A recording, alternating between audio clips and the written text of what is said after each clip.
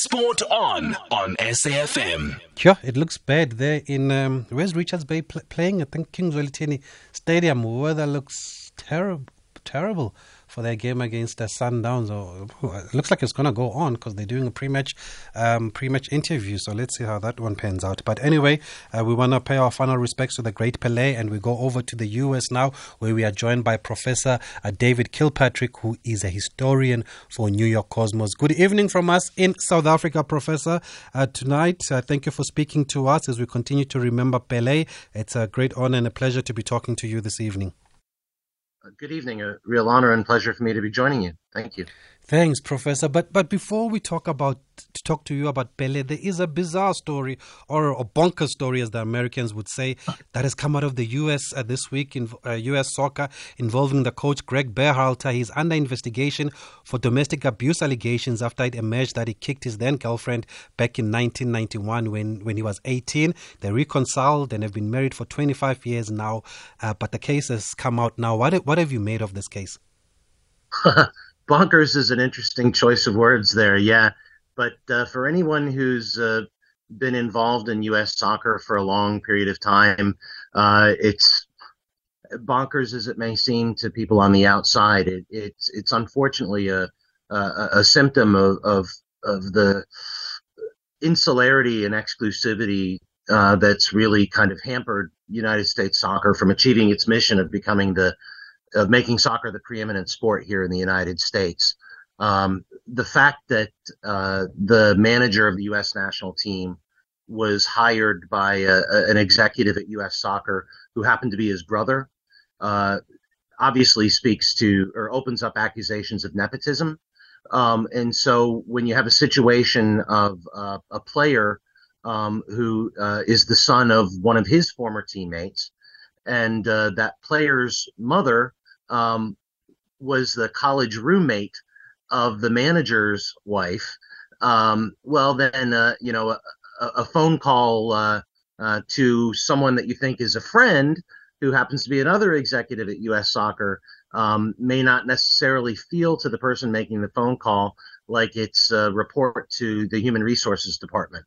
But then I suppose for a governing body of sport, that's what it becomes. So that may sound very convoluted, but basically what we've got with this situation is further evidence of how a very few people have an awful lot of power with the United States soccer, and it's keeping us from achieving our full potential. Okay, so for those who may be not aware, how the story came out is that it was leaked by Danielle Reiner, who's the mother of Giovanni Reiner, who plays for Borussia Dortmund in the Bundesliga. We see that on SABC. Reiner, I think, didn't start a game at the World Cup and had a fallout with the coach, and clearly his mother is not happy with that. Is that basically what's happening here, Professor? And that's why then she came out with the story so many years later. Yes, but to full disclosure, I've met her several times. Years ago, Claudio Reyna and I were two soccer dads sitting on the touchline watching our sons being coached. So I know them; they're good people. And again, the fact that the Reynas and the Berhalters were so very close.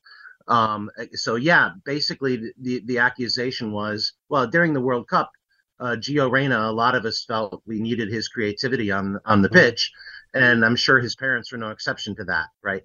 Gio's parents, both his father and mother, played for the men's and women's national teams here, of course, right? So these aren't just ordinary soccer moms and dads. But when there started being leaks that Gio was being immature in training camp, and that was keeping him off the pitch, his mother rather understandably said, or thought, in my view, come on, he's only 18 years old. Will you give the kid a break? I remember you when you were 18 years old, and we gave you a break.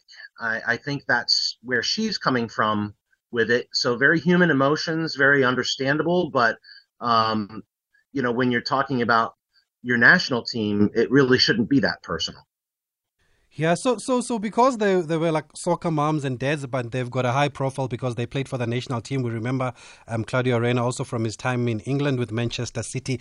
Is this a sign of a sense of entitlement then, maybe from the parents? Because why would they get involved in coaching matters now? Because clearly they're not happy with what happened in the World Cup.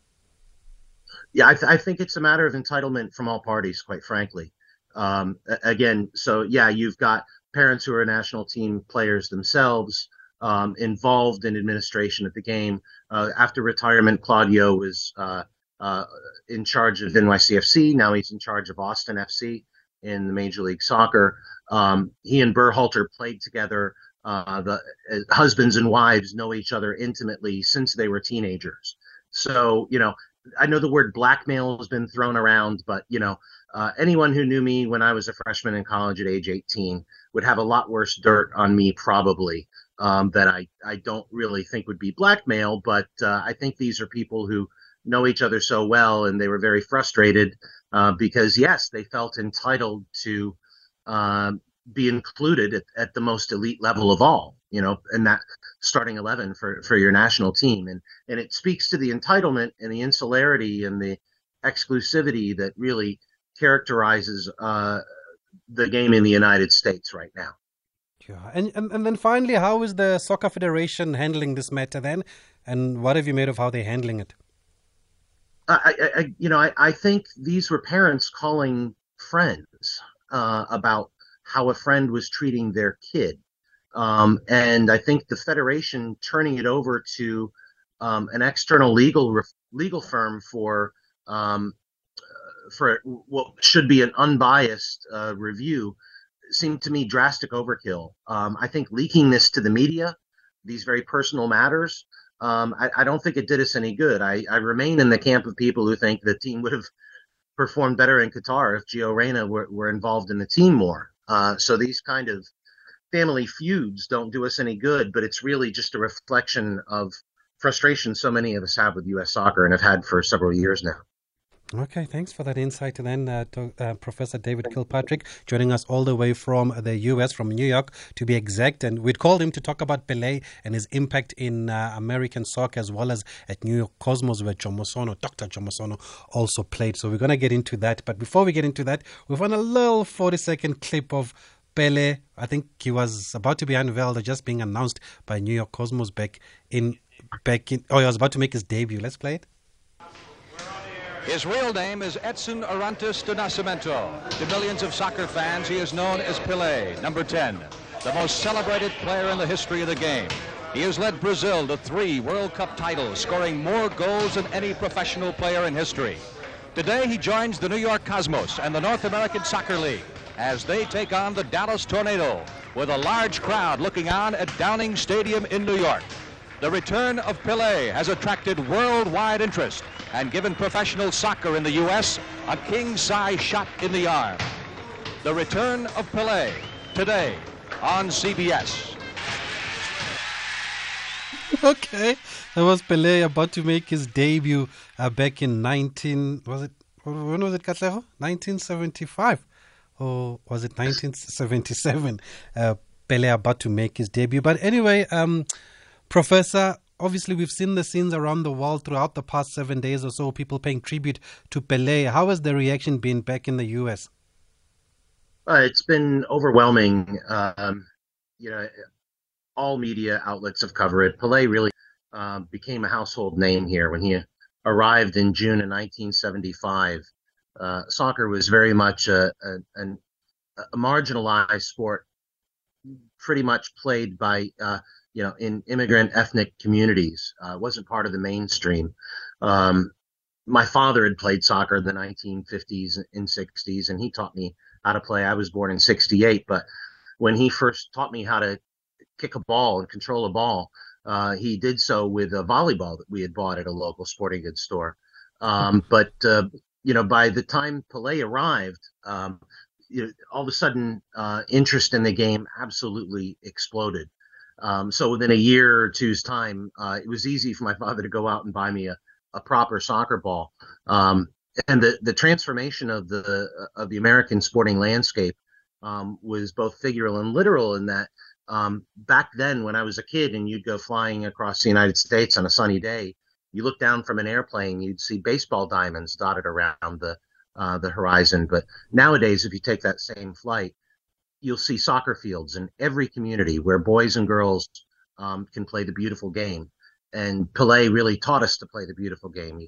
When he came in 1975, it wasn't just to try and win a title. It was to win the hearts and minds of the nation. And he really achieved that goal and made soccer a hugely popular participatory sport.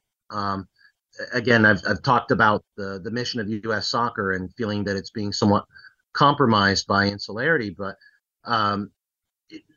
everybody plays soccer or has played soccer as a kid in this country. As a spectator sport, it's maybe fifth among what we call major leagues here in terms of popularity. And the Mexican national team is probably the most popular team in the country, not any domestic team here right now. But Pelé really changed the way the country looked to soccer. So as a little kid, I used to go to school with my Pelé lunchbox and playing on my school team.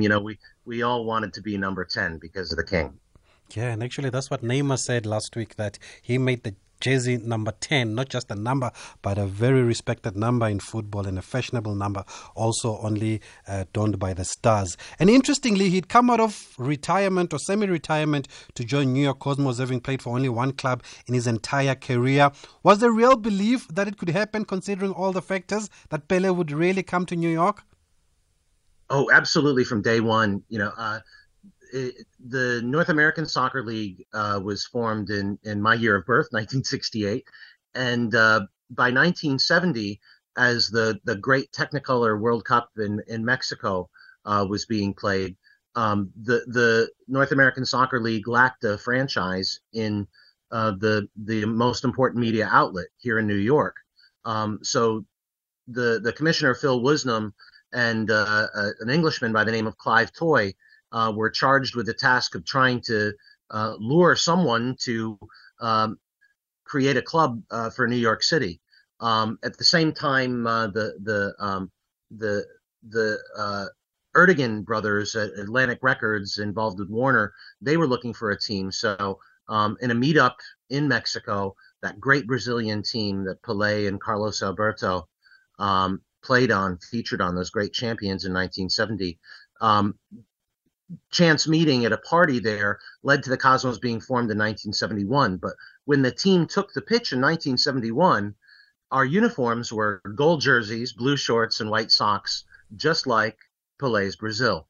That year, Santos came to play a friendly at Yankee Stadium, and Clive Toye, the general manager then of the nascent Cosmos, in a ceremony before the game, pulled out the number 10 jersey and said, Pelé, we're retiring it before you even come join us. So right from the start in 1971, Clive Toye and the Cosmos really set out to try to bring the world's greatest player to what we like to think is the world's greatest city. And he pursued him all around the world for years before he secured his contract to come join us in 1975. But it was all that time, so that the club was really formed, even with those colors of gold, blue, and green, like Brazil, to help lure Pelé here, and it worked. Sure, it did. So, was he the club's first big superstar, or did he come after the others had joined? Because there were some big names at New York Cosmos. Yes, he was the first. We almost had George Best's signature. No way. Yeah, in fact, I think a press conference was scheduled and the documents were all ready to go. But for some reason, George Best didn't show up to sign the contract. Something must have caught his attention in New York. I don't know what it could have been. I think we all know what it was. We might have a few ideas. So Best and Pelé were the two that were really being pursued. But Pelé was the first superstar. And in 1975, he joined the team mid-season. And he was on a team of good, mostly local players, but people who had to have side hustles, as we call them, right? Other jobs, whether it was KLM Airlines or a substitute school teacher or In Shep Messing's case, posing nude for women's magazines, right? Any way you could make a buck for those players, and suddenly you've got the world's most popular player making over $1 million a year, which was absolutely unprecedented and unheard of for any athlete at the time. But again, soccer's a weak league sport, I always like to say, in that unlike basketball, I could go out there with LeBron James and he's still going to win most of his games. I wouldn't be a hindrance. I just have to hide. In soccer, you can't really hide. And so there's Pelé out there, the other 10 players, not to be harsh to any really great guys or players, but they weren't necessarily up to the King's caliber. So then the team had to start building the team around him. So Giorgio Chinaglia came over from Italy in 1976. A number of English and Scots and Northern Irish players came over in 1976 as well.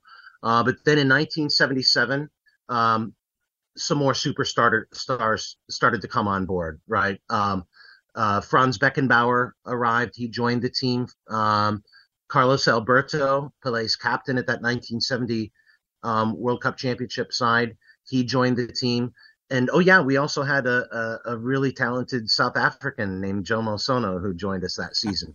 And the chemistry got right as the season was going on, and they really kicked into gear in the playoffs. And the season ended in storybook fashion with Pelé retiring a champion as we defeated Seattle Sounders in the Soccer Bowl in 1977. So it was a great way for Pelé to retire, as he should, as a champion. Great fairy tale ending to the story after all. But with Pelé having retired, what would have convinced him to come out of this retirement and go play in the US of all places? Was it the money, or did he really buy into the vision and what Americans were trying to do and raise the profile of soccer? Yeah, I think there's no question that he had offers from Italy and Spain too, I believe. If it was just about money, he could have made that anywhere. Now, there was some resistance by the Brazilian government to try to keep him as a national treasure. But that wasn't an insurmountable obstacle. Former Secretary of State Henry Kissinger was a big Cosmos fan, so I know he and the State Department worked on our behalf to try to ease things with the Brazilian government. But I know other European sides were trying to lure Pelé out of retirement at the same time as well.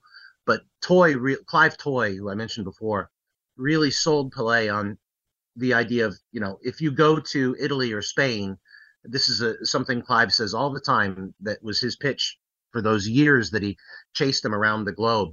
If you go to Italy or Spain, sure, you can win a title. But if you come to New York to join the Cosmos, then you can win a nation. And that's exactly what he did. And I was in that generation of kids, like I said, carrying the lunchbox to school, who, because of the Pelé effect, really grew up with a love for the game. Okay, great insight there. For those who are just joining us, we are speaking to Professor David Kilpatrick, who's a historian of New York Cosmos, also Professor of English and Sport Management, Director at Mercy College, and we're just paying our final respect to Pelé and finding out more about his time in the US that everybody is talking about. We do welcome your voice notes, 061 4104 107, and I believe we've got one ready to play. Evening, Tabiso. Indeed, Pelé, the greater, was such an individual that played the game for the love of football. And remember, in those years, Tabiso, it was not easy for people of color in the Brazil or in the that side of America or throughout the world because of colonialism and apartheid and racism and slavery. But Pelé played a great role in promotion of football, both in Brazil and America. And then you must remember also, in America during those days, football or soccer was great, and then America was attracting many stars throughout the world. Players who were about to retire went to the USA and played from that league that consists of the USA and Canada. So indeed, Tabiso, the fraternity of football has lost a great man in this Pelé, the greater. Thank you. This is Tulani. Okay, Tulani, thanks for that. And I think, like I said earlier on, people are starting to appreciate him even more now after he's passed away, because we're starting to find out more about him, seeing all these documentaries and all these films that these TV networks have been saving for his final day, and then they play them afterwards, and there's so much that's coming out, which is remarkable considering how little documentation there would have been back in the day.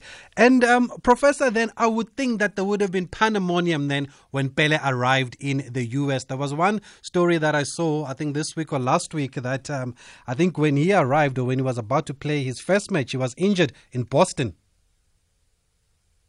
Wasn't his first match, but there was bedlam at the match in Boston where, for whatever reason, the Minutemen were the team there at the time, the Boston Minutemen. They allowed the spectators right up close to the field. It was a very dangerous situation. So a few of the players who were there that game had told me about that, and the worry about the fans just rushing the field. If you've ever seen Escape to Victory, the way that the film ends, I think they were a little worried about that kind of a pitch invasion, that type of thing. But yeah, his first match in New York at Downing Stadium, really decrepit place that wasn't an appropriate environment for a player like Pelé. The field, the conditions of the field were so bad that Cosmos staff had to go out with green paint before the game was played. And after the warm-up, Pelé came into the locker room and almost refused to go out on the field. Now, there was a national television audience, saying that Pelé's first game, there was a massive crowd, sold-out crowd, people stopping on the Triborough Bridge, because it's still to this day, it's called Icon Stadium now, but if you go over Randall's Island, you can, as you're crossing over from Manhattan or the Bronx into Queens, the Triborough Bridge looks over where that stadium was. So there would even be, people on the bridge looking down to see. But Pelé was in the locker room, refusing to go out on the field because he was afraid it had given him some kind of a strange fungus, some kind of a irritation he'd had, because it was his foot, his ankle, whatever, turned green, and it had to be explained to him that it was just the green spray paint that they put on the field to try to make it look a little bit better for television. So, of course, he took the field and scored in his debut. And again, over those 3 seasons, it wound up with a fairy tale. But it was scenes like that in every city. So whether it was the home debut in New York or the game you mentioned in Boston, everywhere the Cosmos went, the crowds came out to see the King. And it wasn't just at the games as well. Everywhere the Cosmos went, Pelé put on clinics. He would, meet with local players, meet with local coaches, and really spread the gospel of the beautiful game. That's why if anybody that's ever traveled in Pelé's entourage, you've got an itinerary or a schedule of what's going to happen and when it's going to happen. Well, there's regular time, but then there was Pelé time. Pelé was never on time, never on schedule, right? Punctuality was not a virtue for him, but that was because of another virtue: his humility, his kindness, his generosity. He would always take the time to shake hands with someone, and everybody wanted to touch Pelé. He'd stop for photos with people. So, it was difficult to get him from point A to point B in a certain time because everybody wanted to share with him, and he understood his role. So, in terms of what you're saying with the greater appreciation of Pelé, that's one side of his story that I hope people will appreciate too. That, these debates about who's the greatest of all time, that's generational and it's kind of silly. He really was the first global superstar. And he understood his role and he lived that role to his dying breath, right? He understood what he meant to the game. He understood what he meant to the world, and he really embodied that, in his very last game for the Cosmos on October 1st, 1977. I was watching on TV. I couldn't go to the game, but I was watching on TV, and he asked everybody in the crowd there at Giant Stadium and watching on TV around the world to join him and say this one word 3 times, and the word was love. Love. I saw that. And when I was a kid, I was watching it. I turned to my father. I'm like, "What's that mean? Why does he say love?" Right? Years later, I got to say to Pelé, I didn't understand that as a kid, but I understand it now. And I'm really blessed to have been able to say that to him. I understand it now. I get it. Love, love, love. But really, that's the message. That's the legacy of Pelé, one of love. I actually saw that clip this week, and I didn't know the background behind it, and thanks for that context. But is that the only English he could speak, or could he say a few words and sentences in English at the time?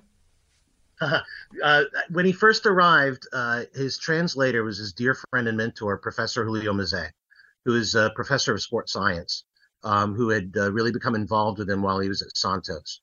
So he was a dear friend and mentor, and the Mazet family remained really close with Pelé's family. But Pelé acknowledged his linguistic standards needed to be improved to really achieve this mission. So he enrolled at the Berlitz School in Manhattan and took language courses. And while he was there at the Berlitz School, John Lennon was taking classes down the hallway to try to learn Japanese, right? So if you can imagine being a language teacher at that Berlitz School and the celebrities that were taking classes there. So no, Pelé could speak English very, very well, very quickly. He was a brilliant man. And he learned English very well, rather quickly. Okay, and then I'm interested, Professor, to find out how the night scene was in New York back in the 70s. I've been there a couple of times. They call it the city that never sleeps. But how was the lifestyle of these players? Were they rock stars? Were they treated like rock stars at the time? Oh, absolutely. In fact, the parent company of the Cosmos was Warner Communications. And Warner Communications had the motion picture side, and they had the music side. So I mentioned before the Ertegun brothers and Atlantic Records. At the time, Atlantic Records had Led Zeppelin, Yes, the Rolling Stones. They had the biggest rock acts in the business. And they had movie stars like Robert Redford and Barbra Streisand. And these types of celebrities would be regulars in the locker room. Mick Jagger, in fact, had an official role with the club as an ambassador. What exactly was his role? Again, I've heard stories of what he brought to the table, but he certainly was able to get them through the front door at Studio 54, which was the real hot spot in the late 1970s.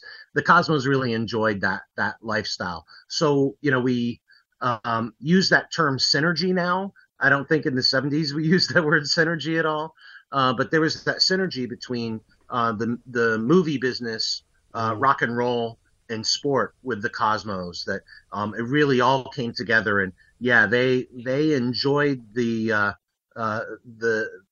debauchery of the New York nightlife to its utmost. They made the most of it. Okay, wow. Interesting. Just what I expected anyway. Let's go to the lines quickly. Let's go to Durban. We've got Peter in Chatsworth. Peter, good evening. Thanks for calling us as we remember Pelé. Yeah, thanks. You're welcome. Can you hear me? Yes, we can hear you. What would you like to add, Peter? Okay.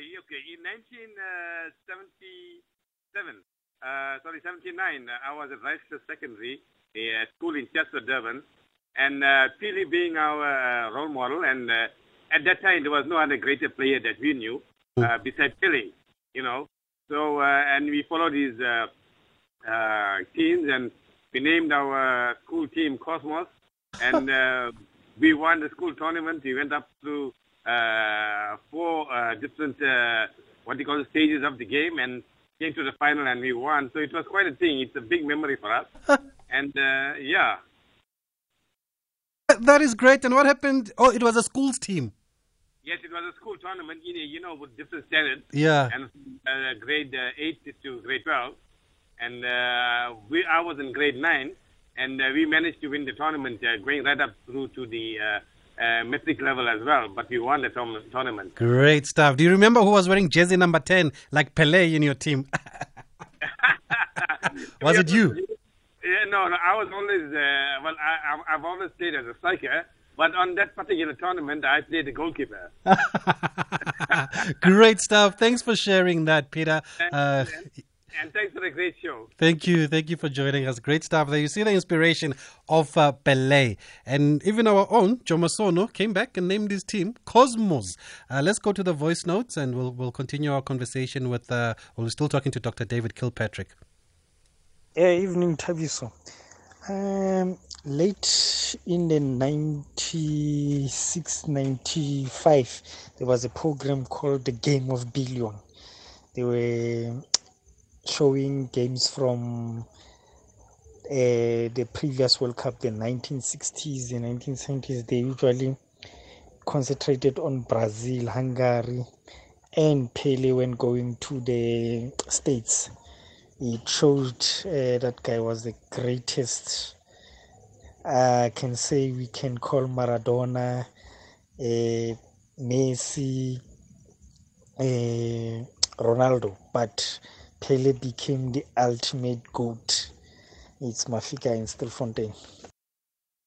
Thanks for that voice note, Mafika. Actually, I agree with you. I even agree with what the professor had said earlier on, that these greats are basically, it depends on generation and which generation you're talking about, you know. But Pele was definitely the original GOAT, like we say. A GOAT stands for greatest of all time. That's the term that they use now, just to say how good you were. So GOAT. So I think Pele, for me, was the original GOAT. 3 World Cups. Nobody has done that before, or like we were corrected last week, he was part of 3 Brazil teams that won a World Cup. He even won Ballon d'Or. I didn't even know that Ballon d'Or back in the day, right, Katlego? He won Ballon d'Or, Pele. I saw some stat that he also won Ballon d'Or. So he was really before the likes of Cristiano Ronaldo, not even Cristiano Ronaldo, Maradona and those guys. There was Pele, the original GOAT. And his legacy, I think, will remain forever. And how do you guys feel about, now that we're on this topic, about FIFA President Gianni Infantino saying that every country should have a stadium named after Pele? Do you think that is a good idea or not? Could it happen here in South Africa that every country must have a stadium named after Pele? And somebody actually tweeted me yesterday to say that, I'm going to try and find that tweet. Apparently, they started in one of the countries, Guinea-Bissau. Someone tagged me on a tweet that says Guinea-Bissau has named a stadium after Pelé already. And I think in Venezuela also they had already started naming a stadium after Pelé. But I know SABC Sport got a comment from the SAFA president, Dr. Danny Jordan, and he was saying it's going to be tough here in South Africa because they don't own the stadium. The stadiums are owned by the municipality, so it's going to be hard to just decide to change the name of the stadium. But is the willingness, should there be a stadium named after Pelé, or should we be honoring our own GOATs like Dr. Jomo Sono, Dr. Kaiser Motaung, and all these guys, you know? Even the later Ace Nsolengo, who also played in the US. Maybe these are the guys that should be honored. But I don't know. It's up there for debate that FIFA wants every country to have a stadium named after Pelé. Okay, we're going to take a quick break. Before we go there, it is goalless still between Sundowns and Richards Bay. Only 13 minutes have been played so far. And also no goals in Dobsonville between Swallows and Chippa. Here, there, and everywhere. SAFM 105 FM in Pietermaritzburg. Sport on SAFM. Okay, we're still speaking to Professor David Kilpatrick. We're just trying to reconnect with that line in the US. Okay, we've got him back on the line here, Professor. And we're going to take it forward a little bit because you've already mentioned, Professor, our very own Jomo Sono at Cosmos in the late 70s. And from all we are told, he was also a big star player for New York Cosmos. How much do you remember about Jomo Sono and his times there? He was absolutely dynamic, incredibly promising talent that when he first joined the side, his first match really with the team in New York, we moved across. I'd mentioned the terrible stadium that Pelé made his debut at in 1975 at Randall's Island. Well, the beginning of 1977, we moved into sparkling brand new Giant Stadium. And the first ever event there was a tournament played before not that many fans in a real big downpour against the Haitian team called Violette. And Jomo Sono scored in his debut and ran behind the goal and did a kind of a distinctive dance that nobody had ever seen any goal celebration like that before. And he was really young. I think he was 22 when he joined us. And again, 1975, when Pelé was first with the team, that team wasn't structured to play around a player like that. The next season, in 76, a whole bunch of talent was brought from Britain, and there wasn't really the chemistry. So then I think Jomo Sono was brought in hopes of bringing a player with great creativity and maybe even to take over for the king. I think that might have been the hope and the expectation. But, fitting him into a side where pieces to the puzzle kept building. We got Franz Beckenbauer into the side. We got Carlos Alberto added into the side. And then for the 78 season, even though Pelé wasn't there, we picked up Denis Tuer. We picked up Vladislav Bogicevic. And Jomo moved on to Colorado Caribou, who, Dave Clements, who was a Northern Irish player with us, took over as head coach there and lured him there. But Clive Toye, when he was general manager of the Cosmos, he left after the 77 season as well. And, he'd always been very fond of him and brought him along, even had him join him in Toronto. So, yeah, he was a really dynamic player. Actually, I was talking to Clive Toye this morning. He told me an amazing story about how, as they were planning to take a world tour for Pelé's retirement, this was in between winning the championship game and then Pelé's farewell game in October. We were to travel to China, and the Chinese government refused to allow Jomo Sono to play there because he was South African. Yeah. And Clive Toye to this day remains so upset, understanding why the Chinese had a stand against apartheid, but was so frustrated Jomo couldn't make that trip, couldn't go there. But yeah, he was a dynamic personality, and I believe was right on the cusp of signing with Juventus when he, I think, broke his ankle with Toronto, if I remember correctly. But yeah, I always try to follow the Jomo Cosmos scores because of that fondness that we'll always have for him. Absolutely. And before we get into that, it's interesting you touched the story about China, because I wanted to ask if you as Americans were aware of the time when Jomo Sono was there, of the challenges faced by black South Africans during apartheid South Africa, which affected a number of our players from going overseas, and to see players like Jomo Sono go over, there was a big thing back in South Africa, especially to black South Africans. I'd like to learn more about that, because that kind of closes the loop in a really wonderful way.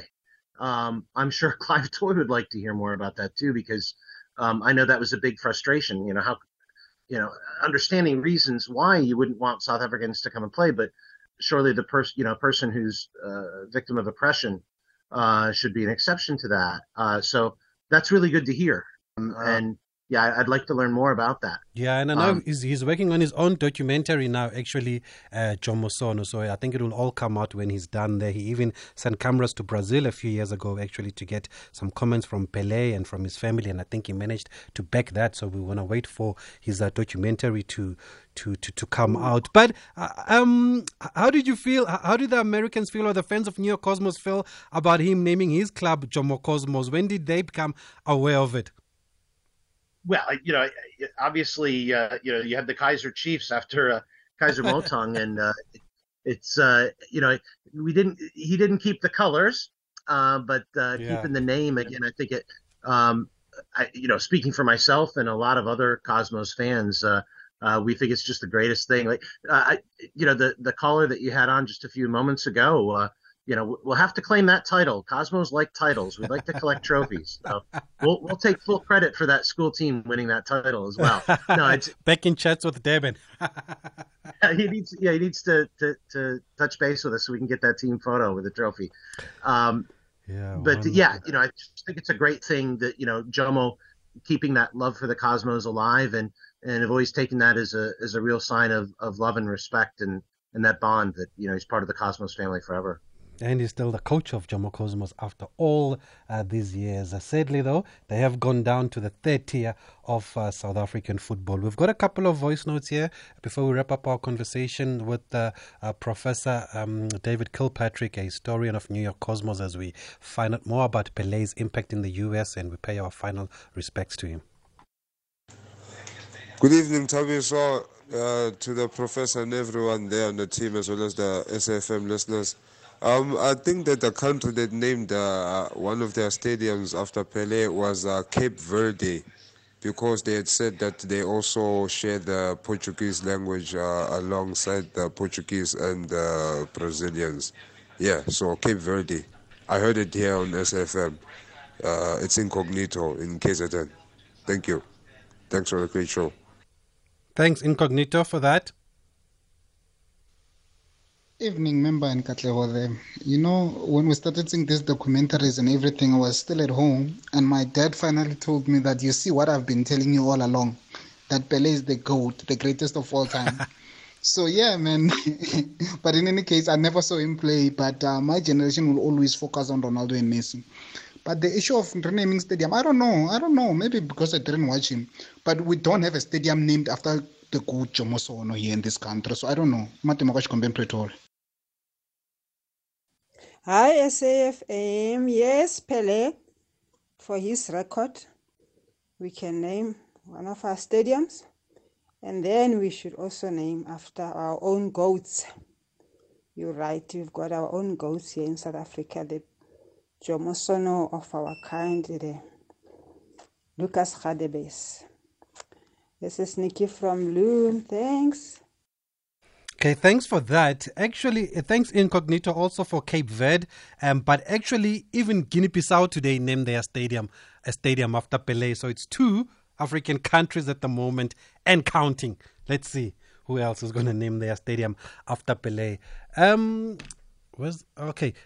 Professor, as we wrap up, I've mentioned actually that Jomo Cosmos, now big club in South Africa with a rich history, of course, one of South African football icons and one of the greatest, if not the greatest South African players, Jomo Sono. But the club has gone down to the second tier of South African football. They've been relegated for so many seasons now. And what is the status of New York Cosmos right now? Because when you look at the MLS, you see the other teams from New York. Well, it's funny you say that. I mean, unfortunately, from my perspective, the status of Jomo Cosmos being relegated a couple divisions is a slightly better situation than what we find ourselves in with the Cosmos right now. We had a few years ago, the United States Soccer Federation essentially relegated the entire North American Soccer League. We were sanctioned as the second division and were applying to first division status with hopes of bringing enough clubs in to have a proper open pyramid with a system of promotion and relegation, which is the standard and is an expectation with FIFA's statute on sporting integrity. So since that was revoked, since that second division status was revoked, there's been an ongoing lawsuit, and the club have been on hiatus since the end of 2019. Well, really 2020. And we haven't fielded a team for a couple of years, but the lawsuit is ongoing between the North American Soccer League against the United States Soccer Federation and Major League Soccer. Major League Soccer is a single entity, so to join the league, you have to buy your way in, be approved. That market has to fit their desires, things like that. And so the Cosmos are pretty much on the outside right now, and we're waiting to see how this lawsuit will play itself out in terms of what league we can be playing in. And so again, you asked me earlier about the situation with the men's national team and the dispute of the parents of the player with the manager. Again, this is just another example of how things aren't really functioning properly with the United States Soccer. So if we were in the third division aspiring for promotion, that would be a better situation than we're in right now, where we're not playing at all. Sure. And I read your open letter earlier in the week. Did you get a response? I think you wrote it a couple of years ago. Yeah, the only response I got from a member of the board, and I'll keep that person incognito, but one member of the board said, sorry, I cannot respond to this because of the pending legal action being taken. Okay. So, so in other words, they acknowledged receipt, but nothing more than that. Okay, well, Prof, we're going to have to leave it here just because of time, but we've appreciated the insight that you've shared with us here on SAFM. Oh, before you go, I see there was a South African Steve Wegerle there. Do you know anything about him? Oh, of course, yeah. He was a great player. He joined us a couple of years after play. Yeah, he was terrific. Was it Roy Wegerle's brother? Yes, his older brother, yeah. Because that's the guy I remember from his days in England with Coventry. Thanks, Prof, for speaking to us. It's been a great hour here getting some insight about Pele's impact in the U.S. and in U.S. soccer. And I think we've learned a lot here, and we are more appreciative as we go along, as we find out more about this original GOAT, like I would say, Pele. It's been a real pleasure. Thank you so much for having me on. Thank you, guys. You can follow him also on social media if you want to read more of the Prof stuff and want to hear more from him. He is actually on Twitter. I have tweeted his account. It's Dr. D. Kilpatrick. And talking about doctors, Dr. Phil Mauma says, best wishes for 2023. I'm enjoying your current interview on Pele. Thanks for that, Dr. Phil Mauma in Midstream. And we want to give the last word